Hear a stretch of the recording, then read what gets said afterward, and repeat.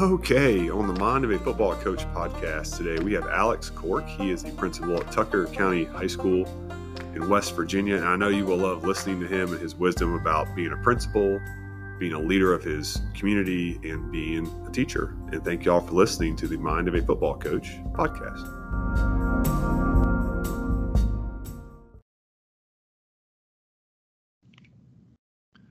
All right, so on the Mind of a Football Coach podcast today, we have Alex Cork. Welcome to the podcast. Yeah, thanks for having me. It's great to be here. Yeah, man. It's Teams, Zoom, all this stuff is, I guess, become necessary since COVID. But it's cool to be able to connect with people that you've never met before, and you can have a face-to-face conversation. And this is awesome, man. Absolutely. I think it's a good product. I think we're just all tired of it. We lived it there so much. It was like, it's just good to have, in-person conversations. But when you're in situations like this, it's still perfect. It's good to have it around still. Yeah. So Alex, please introduce yourself to the listener, and then we'll go from there. Well, I'm Alex Cork. I'm the principal of Tucker County High School. This is my first year in that role. For the previous 7 years, I was a social studies teacher here in our school. And so changing jobs, but staying in the same building. I'm originally from Doddridge County. I'm a graduate of Doddridge County High School. In 2009. And so as soon as I graduated college, I got offered a job here, moved here, fell in love with this community. And it's a great place to live and work. And so my wife and I, we live in Parsons and been here for the better part of a decade, and we enjoy it. Wow. So what led you there? Just out of college, it was your first opportunity. What got you to Tucker County? Yeah, so I have to admit, so when you're on that out of college mode and you're like, I've got to find work here, the gig is up in the classroom part of it, and so I just I began applying, and I kind of had every intention of having to sub, and so it was actually, I think it was the week of my college graduation, I interviewed here. Drove back and went back to Morgantown and was sat down to have dinner and got the phone call. And so I actually accepted a job here as a full-time social studies teacher, never had to substitute, and moved over here. I had been here twice to this county in my life. And so I, just moved over here, and you can't get much prettier than here. And so you've got good people. I always tell people that, that Tucker County is almost a copy of Doddridge County, just a lot more mountains, and so that's it's kind of easy to fall in love with. So yeah, the first time I drove by Tucker County High School was we were going to Blackwater Falls State Park, and we go up there not pretty often, but enough, and we like to go to Thomas and eat and Davis, and we're vegans, so that kind of fits our flow some. But man, yeah, so Tucker County, talk about the student population a little bit for those who wouldn't know that, and what does that look like, and we'll go from there. Yeah, so we sit in a unique place. So the way that this the school system as a whole is built up is we almost have kind of our valley region, or as you sometimes hear call them the lowlanders that are down in the Parsons area, and then you have the mountain kids that are in the Thomas Davis region, and really in kind of some way that's the Thomas, we have Davis Thomas, the mountain kids have their own elementary middle school. We have Tucker Valley, that's kind of the Parsons Elementary Middle School. And what makes us unique here is, if you've driven by our school, is we're dead center on the smack dab in the middle of a mountain, in between the two. And we're kind of up here on our own little island. So we're just thankful we have internet to be able to do this right now. Yeah. And so, but we're the only school that those kind of the two communities ever really interact. It's the first time that they really meet, and that's kind of weird, in a county with around 7,000 people for that kind of be the first kind of school interaction that they have. But it makes for a good experience, and so together we have about we're 9 through 12. We've got just under 300 kids, anywhere from 275, 280. We float in between there. We're unique in that we have our career and technical center right downstairs. And so, unlike, some of the other counties that have the multi-county, career and technical centers, we have a lot more kids that, whereas a kid maybe has to schedule to actually go to a career and tech center out of their high school schedule, we can work it in and blend it in their day. And so we have a lot more flexibility with that. And I really think that makes us unique. And then, we've got, of course, got our regular core classes up here in the upstairs part. So it's a unique building, and it's one that's sure fun to work in. Yeah, our kids have to go to Fred Eberly, which is to my left, which is like downtown Buckhannon. And then it's a tri-county, I think, technical center with Randolph and maybe 4 counties, Barber and Lewis, and then Upshur. So that's great. Y'all have your own technical center. How many of your kids do you think are in that program? How many are in the technical program for y'all? I don't know. Over half of our kids take at least one career and technical class. I mean, so a lot of them take one and then don't, maybe they never do any more of them. And I think that's one of the things. So when I was in Doddridge County Schools at that time, they used United Technical Center in Clarksburg, and they bus kids there. And so, there wasn't, divide is a strong word, but there was the kids that were kind of, college focused, and those on the career and technical side, and the ones that were career and technical, they were essentially missing for half the day. And so a lot of times there wasn't a blend. And so I remember when I came here and kind of saw that for the first time, I was really impressed, because it's just one big entity. It's just the high school. And so, the options for kids, you have kids that go take, Auto Tech 1, and they're learning to change a tire, learning to change oil, and that's a wonderful skill set. There's nobody that doesn't need that. Or they'll take a culinary foundations class. There's nobody that doesn't need that. I wish I had that. And so they'll go take those, and maybe that's all they'll ever do with it, or maybe they'll find their passion. And so we can offer them that whenever, a lot of the multi-county career centers, I don't know that they can do that, just because there's so much labor in scheduling them, getting them out of the building, and so forth. That is so cool. They can just pop downstairs and get in a technical class. That I've never. Well, I think Lincoln County may be somewhat like that. I've been there once. Man, that's really cool. That's really neat. So what's your, why did you want to be a principal? What made you say, hey, I want to stop being a teacher and be a principal? What made you want to do that? I sat back, and it's kind of, as a teacher, you've got these classes of, 25 to 30, and we're on a block schedule. So you're helping, 90 kids, and you think you're hopefully, fingers crossed, improving the education and the livelihood of 90 kids. But, as a principal, you almost get to take, for me, these 275, 300 kids, whatever it is, and you kind of get to have your influence and try to move all of them forward. And so I think that was a big opportunity for me. And to here at the high school, I do mean it when I say that I've fallen in love with this school and this community, and the opportunity to take the lead on this school, and to mold it into a vision that I know what it can be. I know the enormous potential that we're sitting on, because I look around, I see that we have excellent staff. We have, I would put our students up against anybody in the state of West Virginia. I would put them up against anybody in the United States. And I believe that, from the bottom of my heart. And, there's nobody that I don't think our kids can compete with. And to be able to try to mold a school and to put it into a place that gives them the best opportunity to do that, and to showcase the potential of this school and county. I mean, when you really frame it like that, how can't you can't pass it up, Yeah. That's fantastic.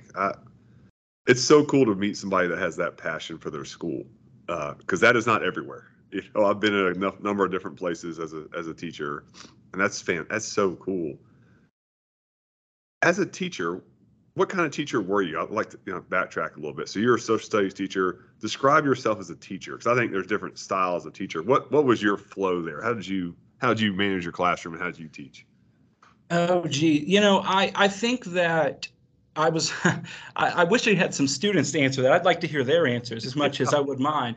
I think that I was one that, I think every student, hopefully every student realized that, I did believe in their potential. Hopefully they did realize that no matter what their walk of life they came from, whatever their beliefs were, in a social studies classroom, that, my job was to help them grow and whatever, not to change their minds, but to help them grow and to make them better citizens, to make them, more aware of the world around them. I think that, I hope that for the most part, everybody perceived that I treated everybody, equally and fairly, and that when we were in there, we were just we were one big group that was going to go about it together. And I hope that's the perception we got. There's one of the things I always tell people, the challenge for me in this job now is I do miss the history part of it sometimes. Right. I'm a history nerd at heart, and so that's been a big thing to give up. And I hope that that students picked up on my passion for that, because if you don't have passion for it, I tell you, and I'm sure in the coaching world it's the same thing. If you're just out there on the sidelines, if you're just standing in that classroom, if I'm just standing up here in this office and I don't care about what's going on, they will pick up on that in 15 seconds and you're done. You're absolutely done. You've lost the entire school. You've lost it all. Yeah.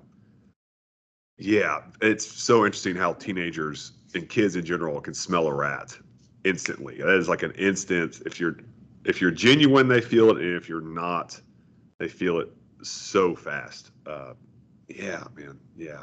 So I see your mission statement behind you. I was trying to read it. That's really, like, I was reading some of it. I really liked it. Talking about students come first, high expectations. Did you come up with that, or is that prior to you? No, it was the principal that was here when I first started, who he was a fantastic principal, a guy that I have a lot of respect for.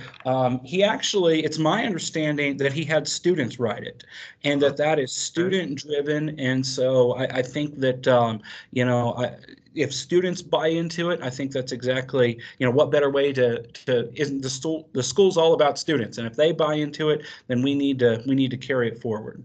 That's awesome. So talk about, how does athletics fit into your school? Because I've worked at some different schools and seen different philosophies. So how does that work at Tucker County High School with Alex Cork as the principal? What do you see as the appropriate relationship, and then how does that work? I've heard of other administrators that have taken the approach that the athletic side, I'm here for academics, the athletic side is operating independently. Almost there's administrators out there that will almost see it as a nuisance. It's one more check you have to sign, there's one more, that type of thing. And I could not disagree with that approach anymore. I think what it boils down to, what anybody that believes negatively about it, just think about the number of alumni of high school and colleges across this country that are not graduates if it's not for athletics. And just that sheer number right there, that we can think of that kid that, they didn't have any passion for social science, they didn't have any passion for math or English or whatever it may be, but man, that football coach, that volleyball coach, that basketball coach, they hooked them and they kept them there. They drove them forward, and look where they're at now. And you look at even the role of the jobs that athletes often end up getting. They go into leadership roles because they have to take those on the field or the court. So from our school, we side of it, we want to take every way we can to support that. And I'll be honest with you, in a community like mine here in Tucker County, you really don't have a choice. That if you took that different attitude, you're not going to be very well liked immediately. It is, as I tell people when we talk about athletics here, it is the show in town. We are a one high school, county. We are every time that one of our athletes walks out on that court with Tucker County Mountain Lions strapped to their chest, they are the show in town. They're representing these 7,000 people. And, really for the school, it probably is our best messaging tool. It's what we interact, other than graduation. It is the largest way that we interact with community. I mean, we have a parent-teacher conference. Our numbers are minuscule. We have, a basketball game, and we've got a packed gym, and so that's the opportunity for people to see our facilities. And people will see things in our facilities, and they'll say, you need to improve upon that. And if I can go and I can say, hey, people are seeing that when they come into our basketball games, I think I'm more likely to get it. Yeah. So it's a way to showcase what we're all about when we put out there on the court or on the field. And so we really have to buy into those, and we want the best and brightest representatives, and I think that we have. That's awesome. Yeah, I mean, athletics. Somebody once told me athletics, like you were saying, gets the buy-in. It helps your kids that may struggle academically because they have to have a 2.0, and it gives them a connection, and that's awesome. I saw you have a Abraham Lincoln bobblehead behind you, and your quote in your email to me was Abraham Lincoln. If you don't mind, talk to me about that a little bit. Is he your favorite president? Is that your guy? He certainly is. So I'm a big Abraham Lincoln fan. Of all the leaders out there, I think I'd have to say that'd be my one. And my one of the things that I always appreciated about Lincoln is he always put a group of people around him that they didn't always agree. There were people that would certainly you have to look at his cabinet that would really kind of criticize, some of the decisions and which way he was leaning. But, look how he was able to take that and really get that entire picture, that, 30,000-foot view of a situation.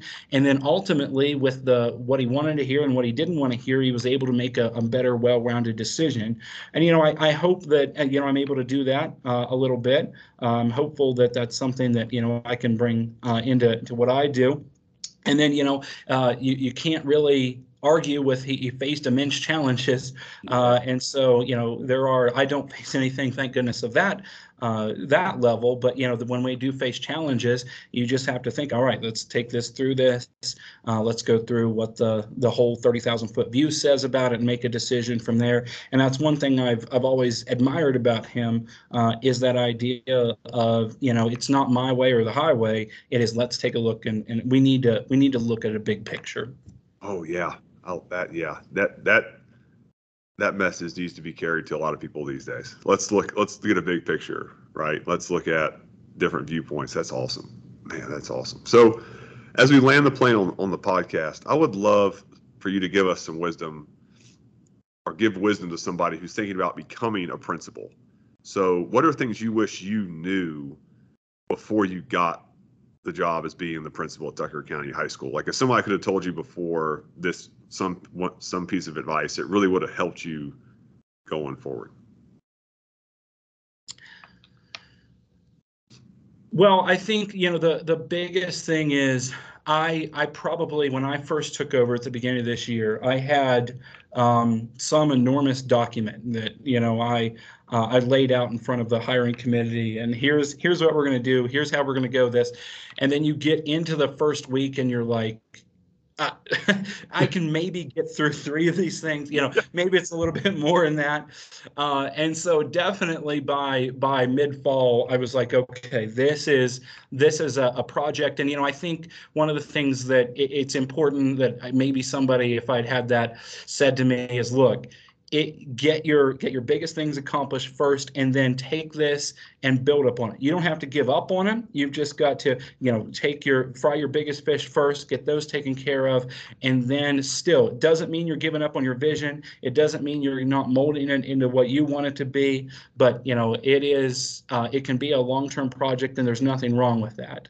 That you don't have to solve everything on day one. That you can go and you can move it forward, move the ball down the field over an entire game rather than just on one drive. Yeah, I know how you feel being a head football coach to some degree, not at the level of being a head principal, but you have this packet you bring to the interview process, and we're going to do this, and this, and like you said, you realize we may do like a page of this the first year. Yeah. Just very little bit, and that's awesome. Thank you for taking the time to talk to me. This is awesome. I really appreciate you just sharing, and this is awesome. I hope to continue a friendship as we get to know each other. Yeah, absolutely. Anything we can do, we'd be happy to help you here at Tucker County High School. I appreciate you having me on. I've enjoyed my time.